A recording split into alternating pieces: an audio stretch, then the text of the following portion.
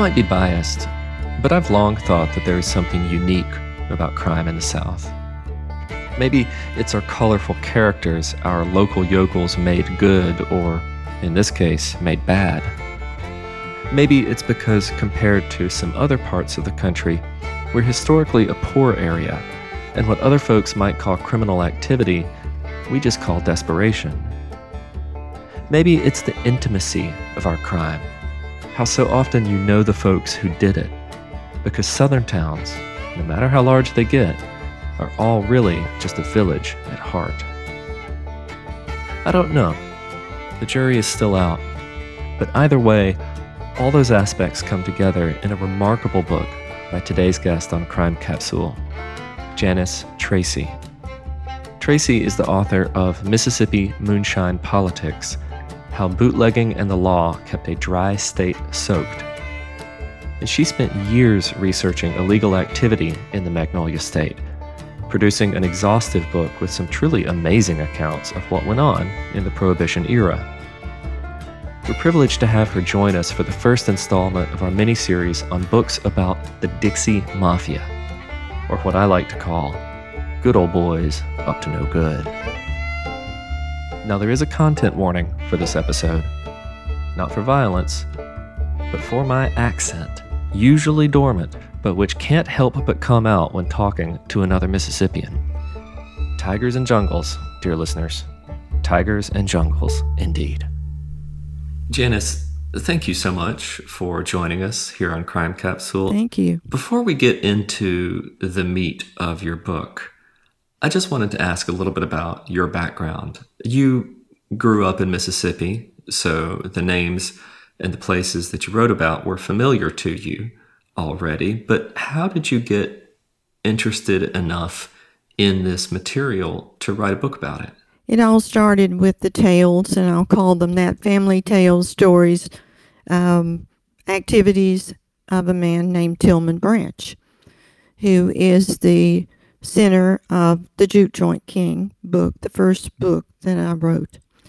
And once I got into writing about him and learning more about him, I never met him. I just heard all of the mostly bad things when we would have family reunions, which his side of the family didn't attend as much.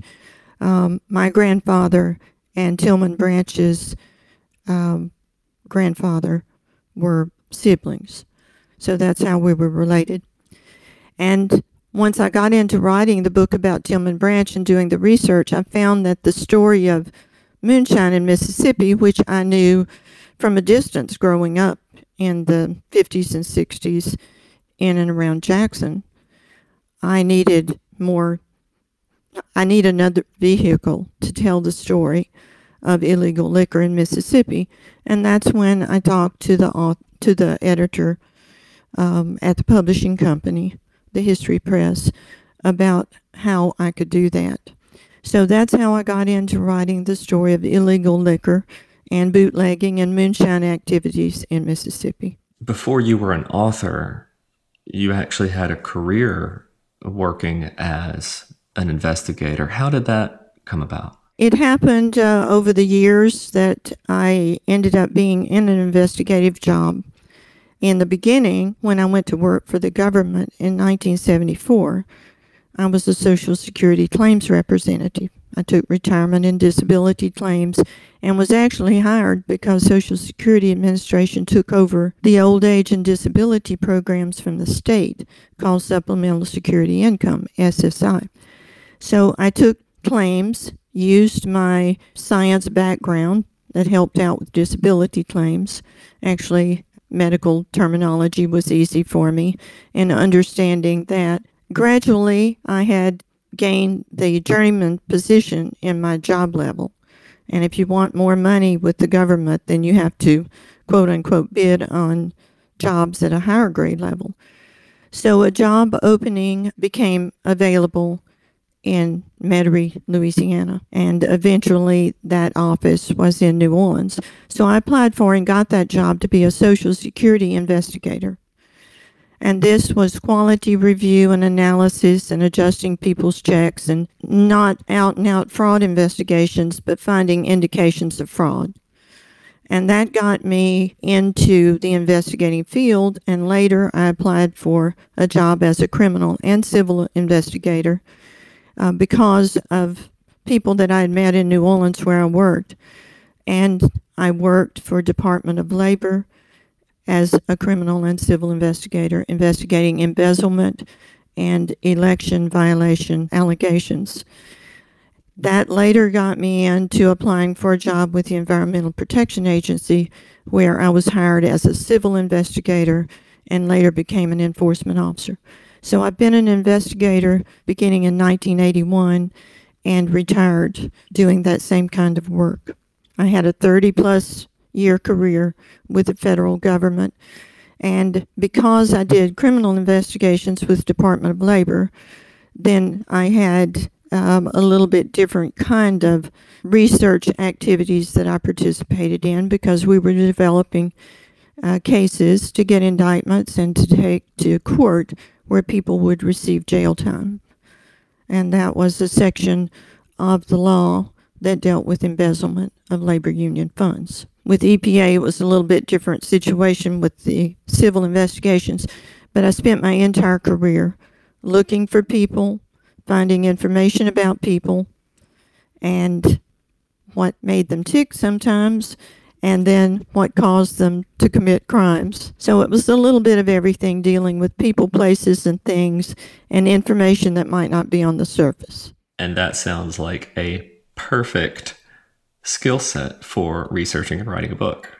Exactly. It was just like what I had done for so long, but just a different subject matter. So let's set the stage here regarding what you write about. National prohibition went into effect in 1919. We always used to joke that it was the Great Mistake, which was immediately followed by the Great Depression.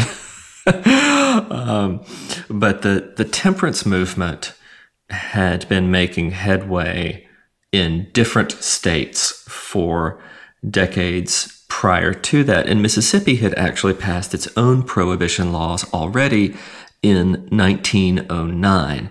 I'm going to ask you a poorly phrased question, but I think you're going to see what I'm getting at. As you were researching the early days of Mississippi's prohibition, okay, we're talking 19-teens, 20s, kind of right when these laws really are coming into effect. How thirsty in general were average Mississippians during this time? I'm interested in your everyday sharecropper, your everyday merchant, the sort of lower class or middle class resident of the state at the time.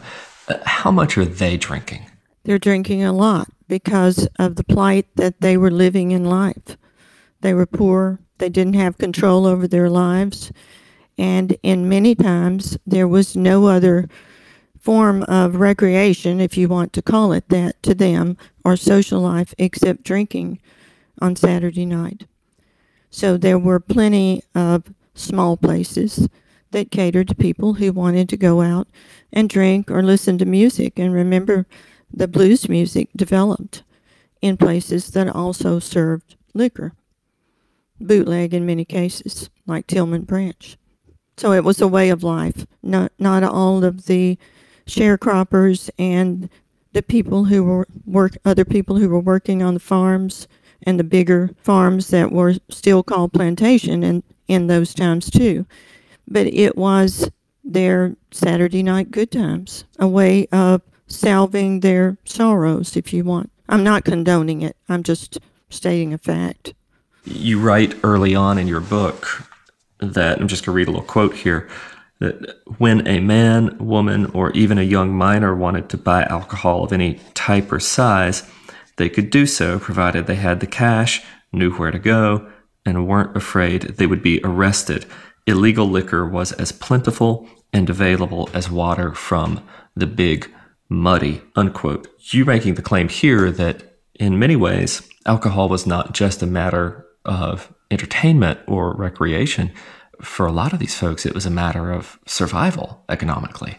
Well, that was the other side of it, and that's why liquor was so plentiful, because people made lots of money off of it.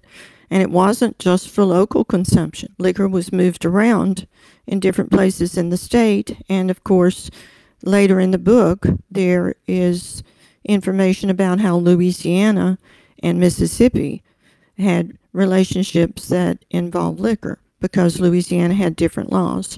And of course, then there was liquor going across the Tennessee-Mississippi state line and between Alabama and Mississippi as well. I would say, even though I didn't cover this in my book, that there was a lot of traffic beyond the Gulf Coast, even into the panhandle of Florida. But the liquor was carried in and out. It was a way to make money for people who didn't have anything else except farming, even into World War II, where buses of local men would leave for the local induction office, and they would leave the women and the children at home on the farm. And to supplement money, some of the women even were bootlegging while the men were away at war. It was a manner of survival because easy money, easy is not the best word there because there were problems that went along with making moonshine. Dangerous type situations that evolved, and that would be from a physical standpoint with things that blew up or caught on fire, or with the dangers of someone stealing or taking over or even injuring someone because of, I guess you would say, competition. Folks who have never been to Mississippi might not be aware of how geographically diverse the state is. We have the river counties, we have the Delta, we got the hill country, the piney woods, and we have the Gulf Coast, of course, just to name a few regions, and they're all very different from one another. You write in your book that the landscape of bootlegging was just as diverse as the physical landscape, with hotspots of very different kinds and concentrations in those different areas. Now, one of the major hotspots that you describe is the Gold Coast, which is a term that is not widely used in Mississippi much anymore. What can you tell us about the Gold Coast? The Gold Coast was a flood area by the Pearl River in Rankin County. There was a bridge that went there, and it was virtually uninhabitable back during the years that most of the activities were going on there. It was kind of no man's land. It wasn't downtown Jackson, but it was close by. It was quote-unquote East Jackson back then. Census records would show anyone living there as living in East Jackson. So it was a place where you could go and hide out and do things that were not within the jurisdiction of the Jackson Municipal Police Department, even though at that time probably there was a lot of looking the other way. The Sheriff's Department in Rankin County was the local law enforcement officer. So in the beginning, people had to build structures there that were on stilts to keep them being washed away with the spring flood. Once the Ross Barnett Reservoir was built and opened, that relieved the flooding that was going on around Jackson with the Pearl River. I remember flood sales in downtown Jackson growing up, where the stores still had basements and the water would come up. I think Town Creek was the tributary that would flood some of those. So it was an area that wasn't really buildable for permanent structures or conducive to living over there unless you did have one of the operations that later developed. And then sometimes the owner might live in the facility or nearby, like Red Hydrick that I mentioned. He had a farm, but there was also some sort of living space for him near his clubs and operation. As you were describing the venues where a thirsty local could go and wet their whistle, I mean, the names of some of these joints are just incredible. You have the Blue Peacock, you have the Club Royale, you have the Rocket Lounge, the Shady Rest, the Blue Flame. I mean, I don't know about you, Janice, but I would love to have a drink at the Rocket Lounge. I think I'd just be the coolest cat in town if I did. Well, some of the names were made to seem like extravagant venues. And when I've read around, of places that were on the Gulf Coast or in New Orleans, just other places outside Mississippi, sometimes these names were brought in because of the exotic sound, the blue peacock, or because it was taking on the name of a place that people already knew that was luxurious or extravagant sounding. The Blue Flame actually came about because of the Blue Flame that was in Attala County. I think one of Tillman's places was named the Blue Flame at one time. But Blue Flame, there's a Blue Flame Road just north of where I live, and you can only guess what went on there back during this time because it was rural North Texas. But the Blue Flame, I think, was copied and repeated in several different places. I think the Shady Rest probably has a lot of connotations to it. I can't remember if it was a quote-unquote package store or restaurant with maybe some kind of tourist court or motel type setup there. I can't remember, but it seems like it might have been. But yes, they lured the people in with the names. Now, a good number of these places weren't just honky-tonks or sort of one-room shacks or juke joints. Many of them were actually high-class establishments. The Rainbow Garden was a good example. You had food, you had music, you had dancing, you had gambling, you had tables, bands coming all the way from places like Chicago to entertain the guests. Could you describe some of these venues for us to give a sense of kind of what it was like inside compared to, say, a modern nightclub, something we would walk into today? The Rainbow Garden was in Durant, Mississippi. And the draw to the Rainbow Garden was it was supposed to be like a supper club. I had fairly good first-person description of the Rainbow Garden because my parents went there for a hamburger when they were dating. They serve food. You couldn't just go buy a hamburger anywhere in that part of Mississippi. And they also, of course, had the music you're talking about, sometimes with the big band sounds. And this would have been in the 40s that I'm talking about. So that was not the only part of the Rainbow Gardens. There was the wall and the door that went elsewhere in the Rainbow Gardens, and that's where the gaming machines were, and probably the drinking of alcohol that was served out in the bigger area too. So it was a local version of a supper club with entertainment, with food, and with dancing. So how did you get access to the other door, to the other part of the venue? Probably talk to someone. My parents didn't go through the other door. At least my mother didn't admit that they did. I don't think they did. But it was known. And then you talk to someone who would let you through.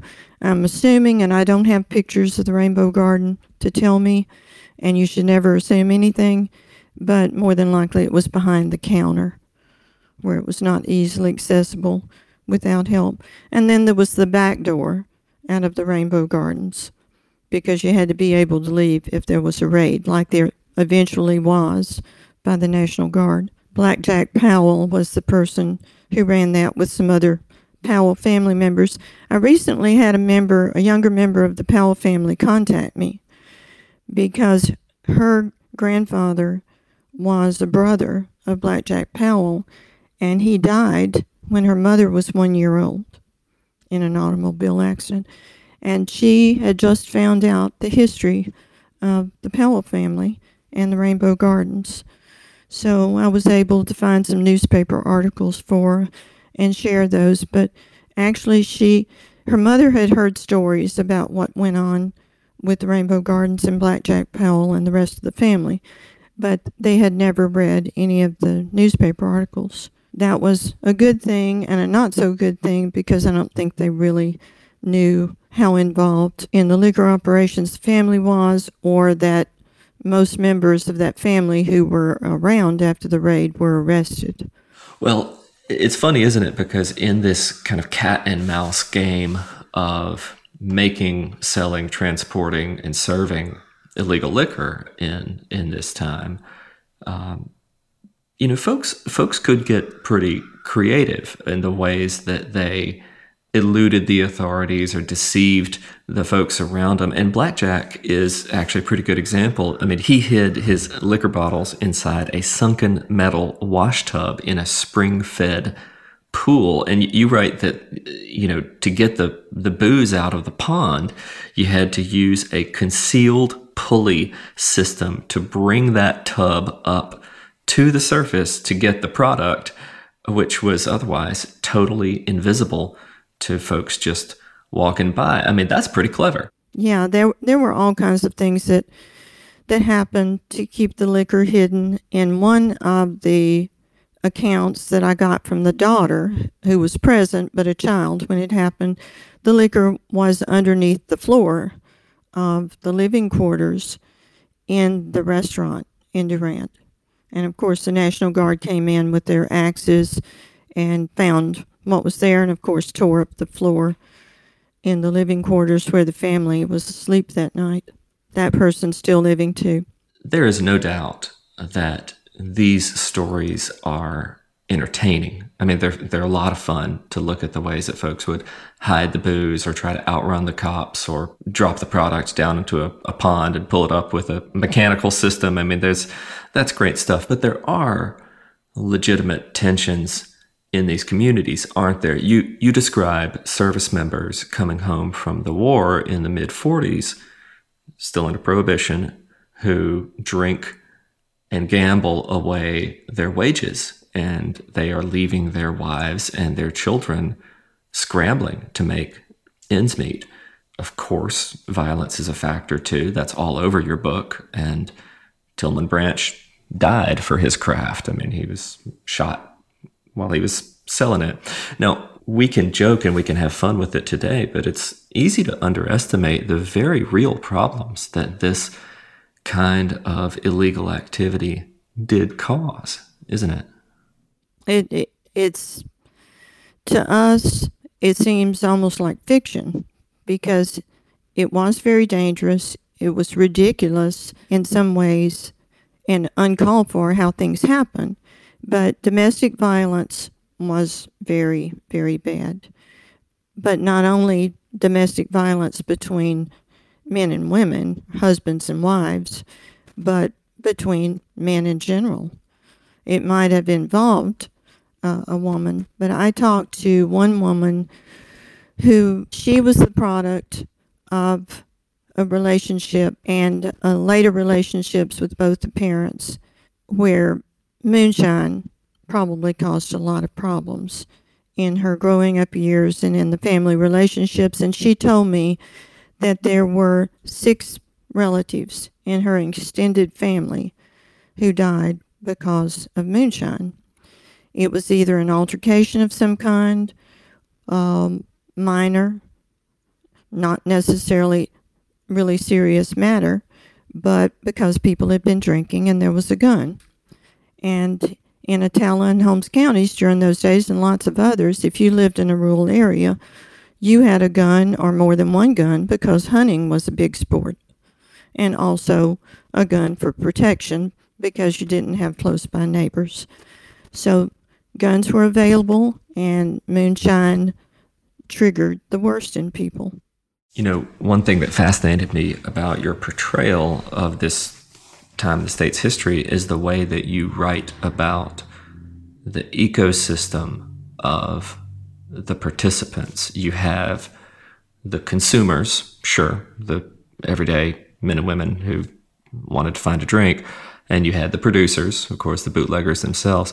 But you also had other agents in this ecosystem. You have the sheriffs, and you have the judges, and you have the newspapers, who all played a role in influencing the level or the pervasiveness of booze in a given county. I mean, the newspapers are kind of interesting because they often take very strong stances against it. And I'm thinking of someone here like Hazel Brandon Smith or Harding Carter, but sometimes they admit prohibition just isn't working.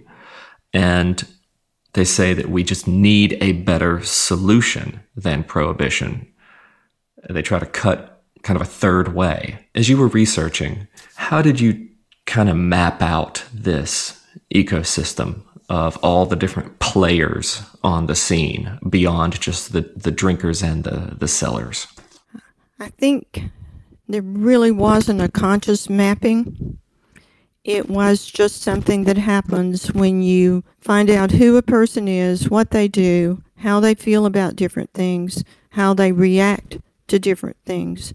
So the psychology of the actors, so to speak, in this big production that was bootlegging and moonshine sales. There was illegal liquor sold, hard liquor that was bootleg too. So we can't say moonshine was the only thing that was going on, but it was how they interacted with each other. They had relationships that bordered on business. Because if you made somebody mad with what you wrote in the newspaper, like Hazel Brandon Smith did, then you had the townspeople against you. Her office, her newspaper office was burned in Lexington. But a dynamic that changed from week to week, from month to month, with the newspaper people, the current sheriff, the person running for sheriff, the religious community, and then the merchants who engaged in the illegal liquor sales. A lot of the illegal liquor, the bonded liquor, so to speak, was done by people who had very reputable and lucrative businesses, and that was throughout the state, not just in the central Mississippi area. Of course, the Gulf Coast is a perfect example of that, but they might own a retail establishment like, say, wholesale groceries or a retail grocery store, which put them in the position to be able to get products in and out, or to have the right people in their business space to facilitate that. But it was a dynamic that changed over time. As you describe these sort of middle years of Prohibition, it was about call it 50-year time period in Mississippi. So those middle decades, it becomes clear that it is kind of like a game or a show or a stage production, in that the raids are just part of the act, right? So the cops will come in, or the National Guard in some cases. They'll bust up a few stills, they'll shut down a juke joint, but within a few months or a couple years, whenever the proprietor gets out of the clink, they're just right back to it. And it occurred to me, it's kind of like playing Prohibition whack-a-mole with an infinite supply of moles. Before whack-a-mole was a term, yes, it was a quick fix, at least on the surface, to a problem that didn't go away after the event happened. You're exactly right. A lot of politics, local politics, state politics were involved in it. As you talk about that, I'm reminded of the way in which you write about mixed loyalties among a very specific group of people in the state, which are the sheriffs. And, the sheriffs are supposed to enforce the law, but county by county, it is a crapshoot whether they are on the take too. And I'm thinking of Sheriff W.P. Rutherford in Prentiss County, who ended up being recalled from his office for his failure to enforce the laws against bootlegging. How did you make sense out of these? It's too easy, isn't it, to call them crooked cops? I mean, it's a little... Right. It's according to where they lived and who their constituents were, and this was their livelihood. The other end of the spectrum from Rutherford, and talk about Sheriff Stubblefield over in, I think it was Holmes County, where he was actually trying to be a crime fighter in some ways. So it went from one end to the other. But if you were going to be a crime fighter and try to cut out illegal liquor and the other things that went along with it, which were slot machines and prostitution sometime, then you probably weren't going to be reelected. And that is just the fact of the matter. Well, this was their occupation, and they had quite a bit of influence in the community as the chief law enforcement officer in the county. So I think it was maybe not the intention of some of the earlier sheriffs to get in there and have money available to them because they let something happen that shouldn't. It was more a gradual thing. And we see that in current society with different things. Maybe the person's honest going into the position or office, but then there are too many temptations and they cave in. And then if they want to keep that job, they have to do what their constituents want them to do. And remember, at some of these times in the 50s and 60s, there weren't as many people voting, even in local elections, for obvious reasons, yes. So it was the people who elected the sheriffs.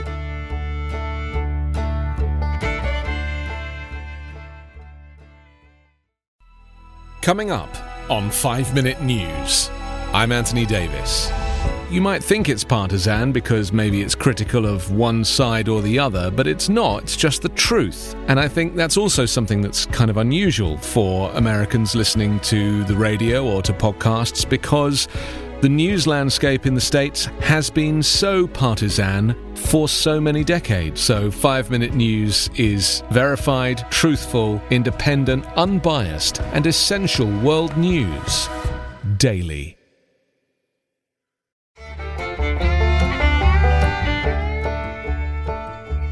You mentioned that at this period in time, fewer people are voting in elections. One of the things that we do try to do on Crime Capsule is take the stories from our authors and not just bring them back to light, but also to situate them in American history and in their own context. Obviously, what I'm talking about here is race.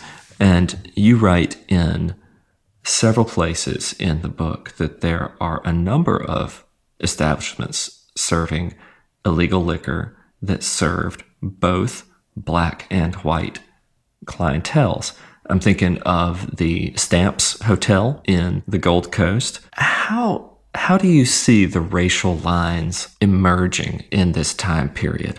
Say we're mid-1950s, when the civil rights movement is very much in gear. Violence against blacks is resurgent and deadly. Emmett Till is killed around this time.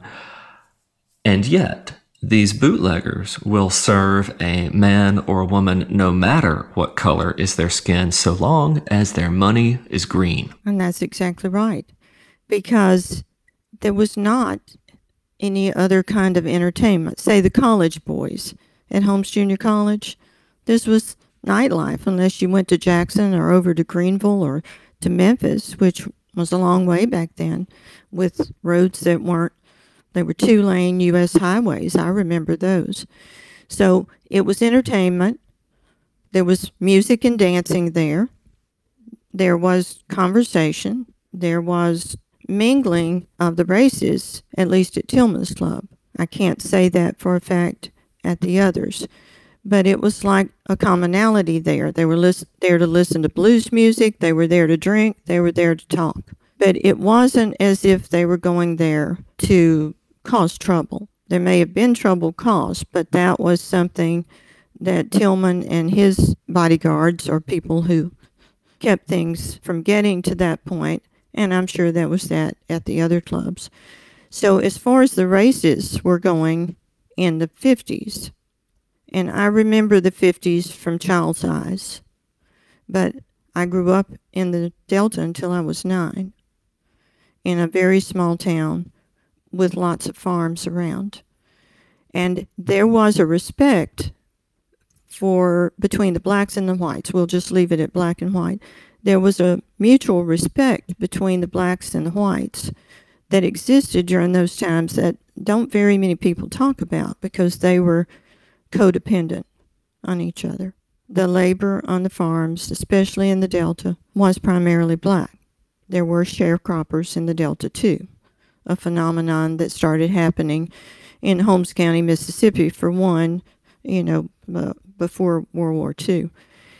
But there was that same kind of codependence in other places where there was farming or lumber and sawmill operations. So I think in some ways the relationships were smoother up to a point in time. We've talked about crooked sheriffs. We've talked about politicians on the take. We've talked about the ways in which folks are controlling power and money in their cities and in their counties and getting away with it. Of all the lowlifes that might appear in a roster of organized crime in Mississippi, few folks achieved more notoriety than Jack and Louise Hathcock of what was called the State Line Mob up in Alcorn County. I'm going to guess that most folks listening to us today who've never been to Mississippi have never heard of Jack and Louise Hathcock. Can you just tell us a little bit about their career? And I realize that career is quite a strong word to use in this context. It all started because they needed to make money from a business. So they took advantage, if you will, of all of the traveling salesmen those days when there were a lot of people out there, mostly males, traveling on routes selling products for small companies and big companies. And of course, there were only two major highways through Mississippi at that time. It was US 51, Elvis Presley Boulevard, and then there was a Highway 45 that I don't know as much about, but Highway 45 was in the Alcorn County area in the northeast part of Mississippi, adjacent to McNairy County, which is well known for Buford Pusser and Walking Tall. And of course, Buford Pusser is a very big part of the Hathcock story. So the business was the 45 Grill, which was, of course, on the highway. And there was a big sign that advertised a country breakfast. I think I can't do the verbatim now of the sign, but it was a country breakfast, you know, biscuits and gravy and ham or bacon, 45 cents. Well, if you're a traveling salesman out driving between very small towns and not very many of them in that area between Alabama, Tennessee, into Mississippi, and maybe headed over to Arkansas, that was a pretty good deal for a big breakfast. But there was a catch to it. You stopped for breakfast, the guy got his stomach full, and then he saw all these people going in and out of another room adjacent to the dining room. So he wanders over there to see what's going on. And there was dice and cards there. And the 45 Grill specialized in gravy and biscuits, but it also specialized in 3-card Monte.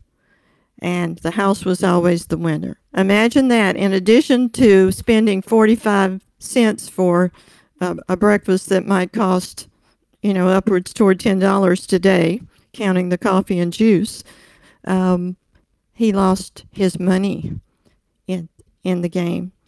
Not everyone did. You know, they cut their losses and left maybe, but there were many who didn't.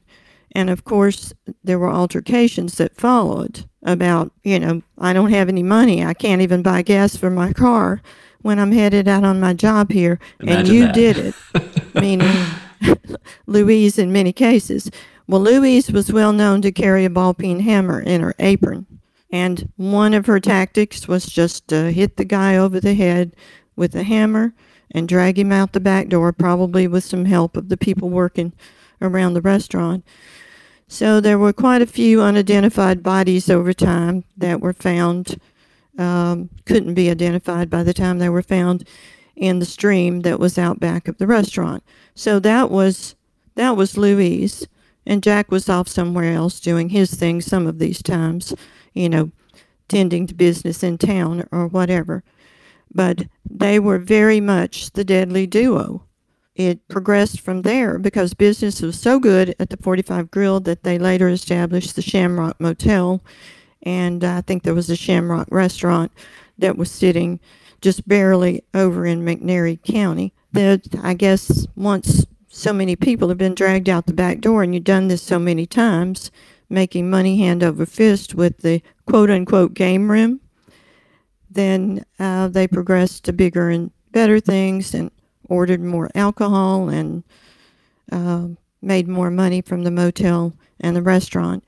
And it was because of the motel and the restaurant primarily that Louise met Towhead White. And Towhead White became her lover and confidant, and of course that caused problems with her husband. And Louise eventually lured her husband back after they'd been separated to a room at the Shamrock Motel, and he was shot and killed, allegedly by Towhead White. I think some of that still remains a mystery. And then eventually Louise met her match with Buford Pusser, who knew when the liquor delivery was going to be made and was waiting. And of course Louise was always armed with something other than the ball-peen hammer or had a gun nearby, and she pulled a gun on Buford Pusser, and Buford Pusser shot Louise. And that was the end of the story with Louise and Jack. And you write that Louise actually died in the same room in which her ex-husband... Or made him believe she wanted to get back together with him. Because, there was a lot to lose here with this separation. These two had started all of these businesses and shared the money, and Louise was getting a little bit greedy, I think, in addition to meeting someone who probably paid her more attention at the time than Jack did. And there weren't happy endings for either one of them. Let's take a trip down to the Gulf Coast, which will help us link the work that you've done with the work of our next guests in this series on the Dixie Mafia. You write that compared to the Delta and the Jackson area, the criminal activity along the Gulf Coast of Mississippi, Biloxi and Gulfport, and the area kind of along Highway 90, which runs east to west, was much more regionally connected than the other areas of the state. You had links in criminal enterprise between Biloxi and Gulfport to cities like Mobile and New Orleans. How did that come to be? It came to be originally because of being on the water. Back when Prohibition was going on, it was very easy to bring a boat, a ship, probably a small one, to bring in liquor to that area, all the way over to Galveston, because Galveston had a criminal element and an entertainment element there that was very much like some of the ones we've talked about here. So because of all the little bays and ways to hide watercraft under the cover of night, because it wasn't as populated by any means as to what it was even in the 60s and 70s. So it started that the Gulf Coast was an easy place to bring in things from the Caribbean and from other coastal areas, from Florida all the way over to Galveston. So it was its location that made it conducive. And then later, its location made it a place to go and have sun and fun. Southern United States, and pristine beaches back then, natural beaches, and a lot slower way of life with all the entertainment of the clubs, and I think there was an amusement park or something there too. And then there was Keesler Air Force Base there. So people who had never been to the Gulf Coast might have been stationed at Keesler Air Force Base and decided to stay or to go home and then come back later to get involved in something that had to do later on with tourism. Yeah, so in this area you had the Strip, which was along the beach highway, but you also had illegal activity on boats that were moored in the Gulf. The state would conduct occasional raids on liquor serving establishments kind of up and down the Strip, some of which were productive. But what's interesting is kind of, as you write, by and large, it was impossible to quash the activity altogether. You just You had too many boats coming in. You had too many under-the-radar operations. Again, you had local law enforcement that would turn a blind eye in certain cases or just simply fail to enforce the laws, even if they weren't necessarily being paid for that. So was there any way to... How did you see the strategies of state response differ along the coast compared to what you saw inland or up north in the state? I think that the response was harder to control because of the, let's call it transient population. There were people coming and going in and out of the Gulf Coast area all the time, people moving in, moving out, people who'd been there for a long time. And that's evident when you study the history of the people who lived along the Gulf Coast. So that was one part of it. But the other part of it was politics in general. Campaign contributions came from people along the Gulf Coast. There was too much of a mix between politics and law enforcement. That doesn't bode well if you're entrusted with enforcing the law or even in making laws that dealt with the Gulf Coast as far as alcohol was concerned, and then wanting to stay in office. Yeah, you mentioned at length there are two names that come up in this particular discussion, which folks familiar with the area might recognize: Curtis Dideau and Joseph Garriga. I mean, they had quite the relationship, didn't they? Well, sometimes criminals make strange bedfellows, and in this case, the section in the book just gives the whole story there. It's called Bars, Brothels, and Benefactors. Dideau, of course, was upset with what was going on there as far as Ross Barnett and the infamous 1962 raid. But Dideau actually was an anomaly because he was an educated politician, and a lot of the local politicians along the Gulf Coast at the time were local people, maybe not born there.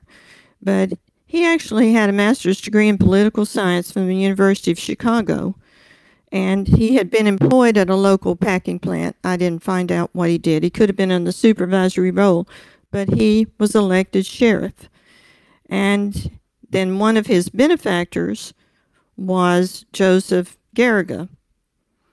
And Joseph Garriga and his brother Edward operated bar and brothel, actually, if you want to be truthful, called the Silver Dollar Lounge. That's not a unique name. Those are found in probably every state. But it was the Silver Dollar Lounge. And in 1962, Joseph and Edward Garriga were charged with violating the White Slavery Act. And that was an act and a law that back during this period of time, there weren't necessarily trafficking laws like there are now, and some of the others that go along with that, it was white slavery. They were charged with that, and during Garriga's trial, 7 witnesses, including Garriga himself, testified that he had paid protection money to Sheriff Dideau. And protection money is what it was called in many of these places all over the state where law enforcement received money. I think that's mentioned in the Gold Coast Section 2. Received money for looking the other way, basically, or even with more physical kinds of protection if needed. The Silver Dollar Lounge had slot machines, illegal liquor, and prostitution. And because Dideau looked the other way, then the place was allowed to stay open. But the jury convicted Garriga and sentenced him to federal prison. And then the accusations against Dideau became part of an ongoing investigation. If you can't get criminals any other way, I've always said, as far as the federal government goes, there's tax returns. How many people make even minor mistakes on their tax returns and then others warrant fines and even jail time. But Dideau... That's how we got Al Capone. Right. And quite a few others over time, even, with the New York Mafia back during the 1980s. But Dideau had failed to report his ill-gotten protection money to the Internal Revenue Service. So he was indicted by a federal grand jury, and that cost him his position as sheriff. Now, Dedeaux's picture is actually in the book. It's there because this was probably one of the better known cases on the Gulf Coast, and of course there's more about him, but Dedeaux is believed to have committed suicide with an overdose of barbiturates at his home. So Dedeaux didn't end up going to jail. He never made it to jail. He was going to have to spend 2 years and spend a $15,000 fine, and I'm sure the thought of that, and I really don't think some of the federal prisons were maybe low-level protection maybe as they are now. So he decided that he couldn't take that, and besides, his future along the Gulf Coast was probably in jeopardy after this particular situation. Every good story has its end.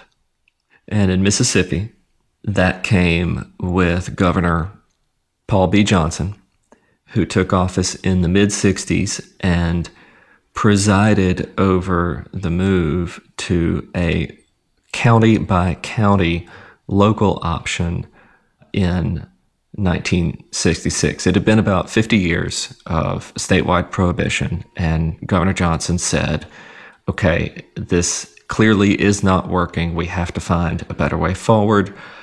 We're not going to move towards just making Mississippi a wet state completely. We're going to give counties the chance to choose their own path. But Governor Johnson's administration was not without its own drama. Will you tell us what happened with the raid at the Jackson Country Club not long after he took office? Well, there was a big party going on downtown in one of the downtown hotels. It was actually a Mardi Gras party where a king and queen were crowned, and this was the highest level of society that Jackson had at the time, was this event, its own, not a version of Mardi Gras like New Orleans has, but the parties. And then there was the coronation that would actually take place at the Jackson Country Club, and the celebration, the champagne toast, and all of that went along with it, where the crowd of people who had been to the event at the hotel, the ball, would go to celebrate. You might call it an after party, but it was actually the beginning of another party. So there was an acting sheriff in Hinds County at the time. And the acting sheriff had decided to raid the Jackson Country Club, where the upper-level, wealthier group of people in Jackson frequented, out in North Jackson. So he sent in his deputies with their slacks and white shirts and ties to raid the place.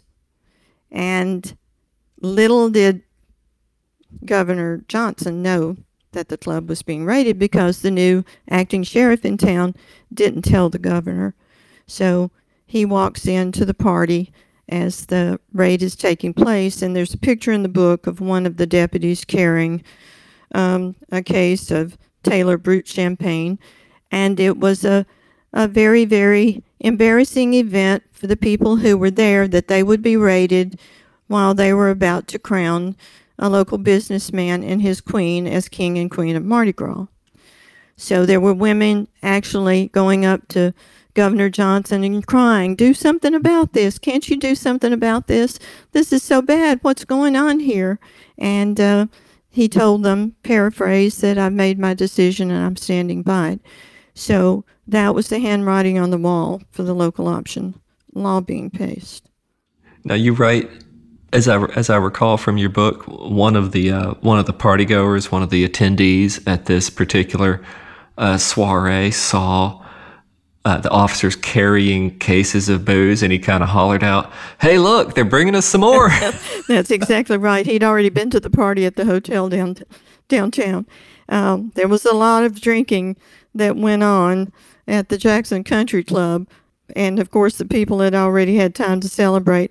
But can you imagine being at the Jackson Country Club dressed in your evening wear, mink stoles, mink coats at the time for the women, and suddenly there are guys showing up with sledgehammers and because they like to smash the bottles of alcohol in these situations.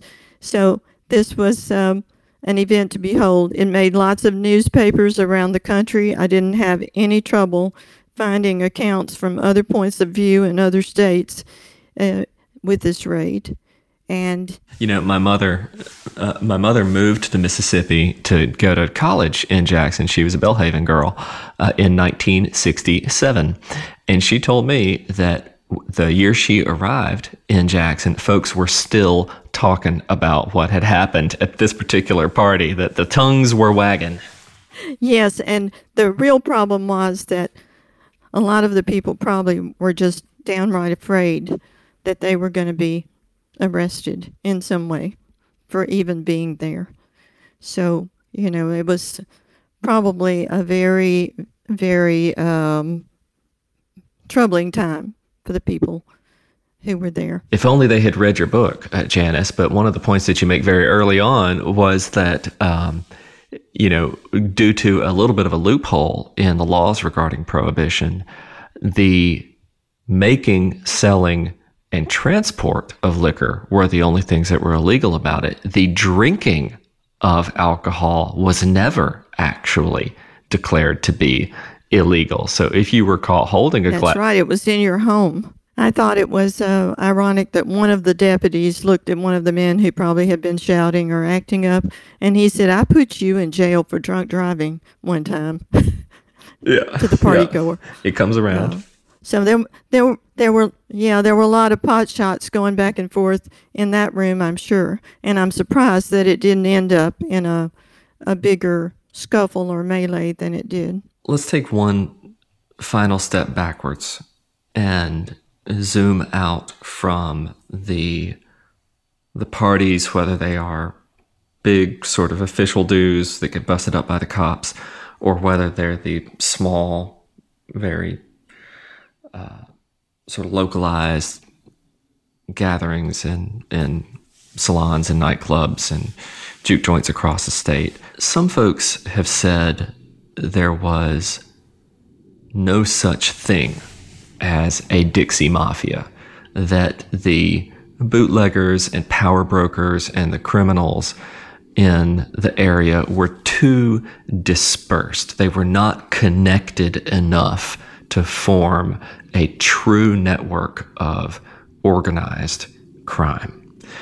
Other folks have said that the notion of the Dixie Mafia is best understood in microcosm, city by city. What's happening in Clarksdale? What's happening in Biloxi? What's happening in Hinds County, in Jackson, individually, that you had lots of little tiny Dixie Mafias that were operating on a very small scales. How would you, Janice, define the Dixie Mafia?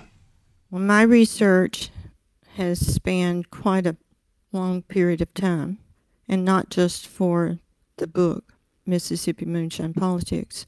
What I found is that, yes, they were dispersed. They were in all corners of Mississippi and clustered along the Gulf Coast. And that probably wouldn't just be the Mississippi Gulf Coast. It would be over to Mobile and even down into part of Florida. And I have read that Galveston may have had its element too. Of course, there's Louisiana, where Carlos Marcellos was. So it's my understanding, from what I've learned about the Dixie Mafia, that Carlos Marcello looked the other way when people came into his area. But there was one commonality with the Dixie Mafia and with Carlos Marcello's group in the very beginning that may have brought some of these people together as the Dixie Mafia.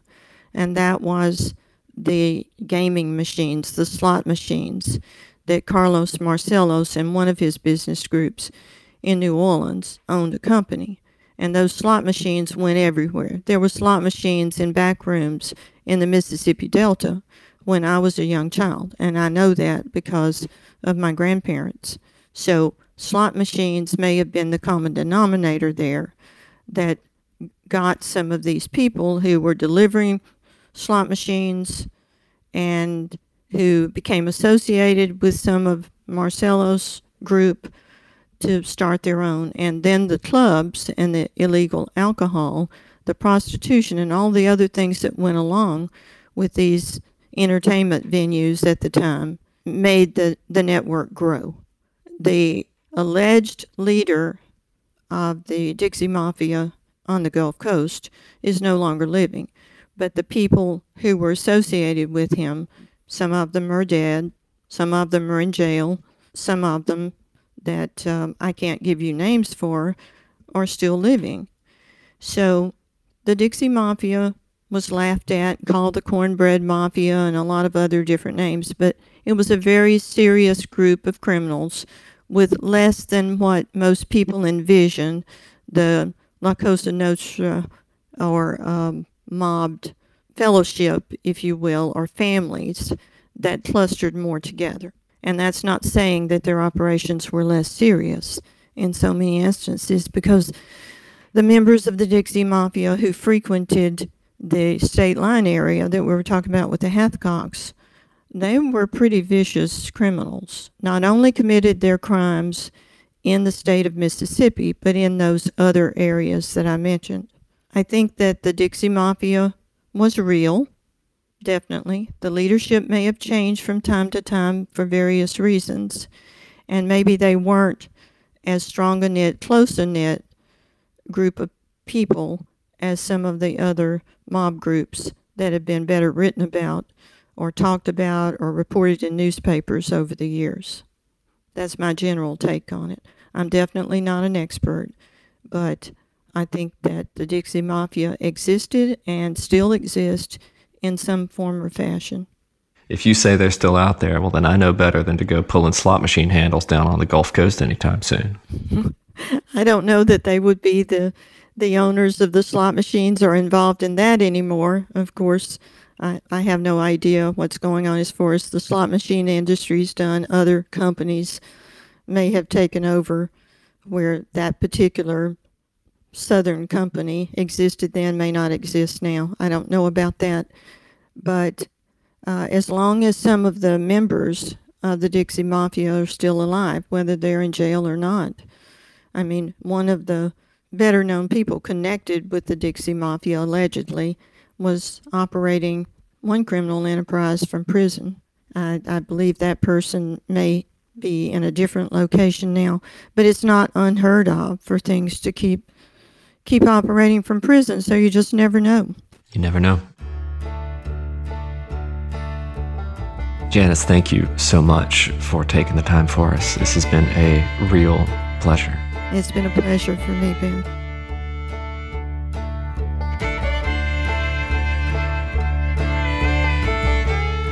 Thanks as always for listening.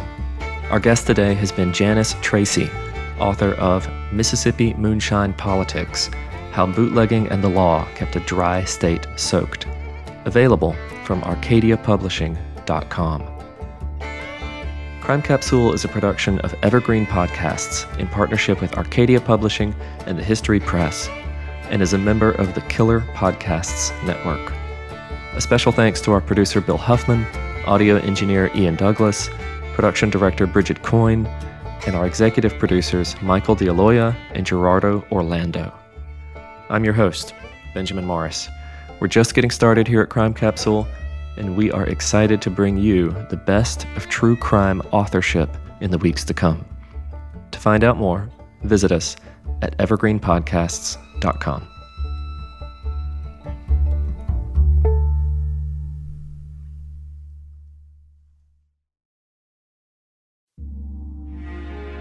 Ohio is a land of mystery, from missing shipwrecks and lost treasure beneath her surface to strange phenomenon slicing through her skies. From myths that have evolved around historic events and people to the unsolved murders and disappearances that keep her communities wondering what happened. Find Ohio Mysteries on your favorite podcast app, and let's explore the inexplicable. OhioMysteries.com.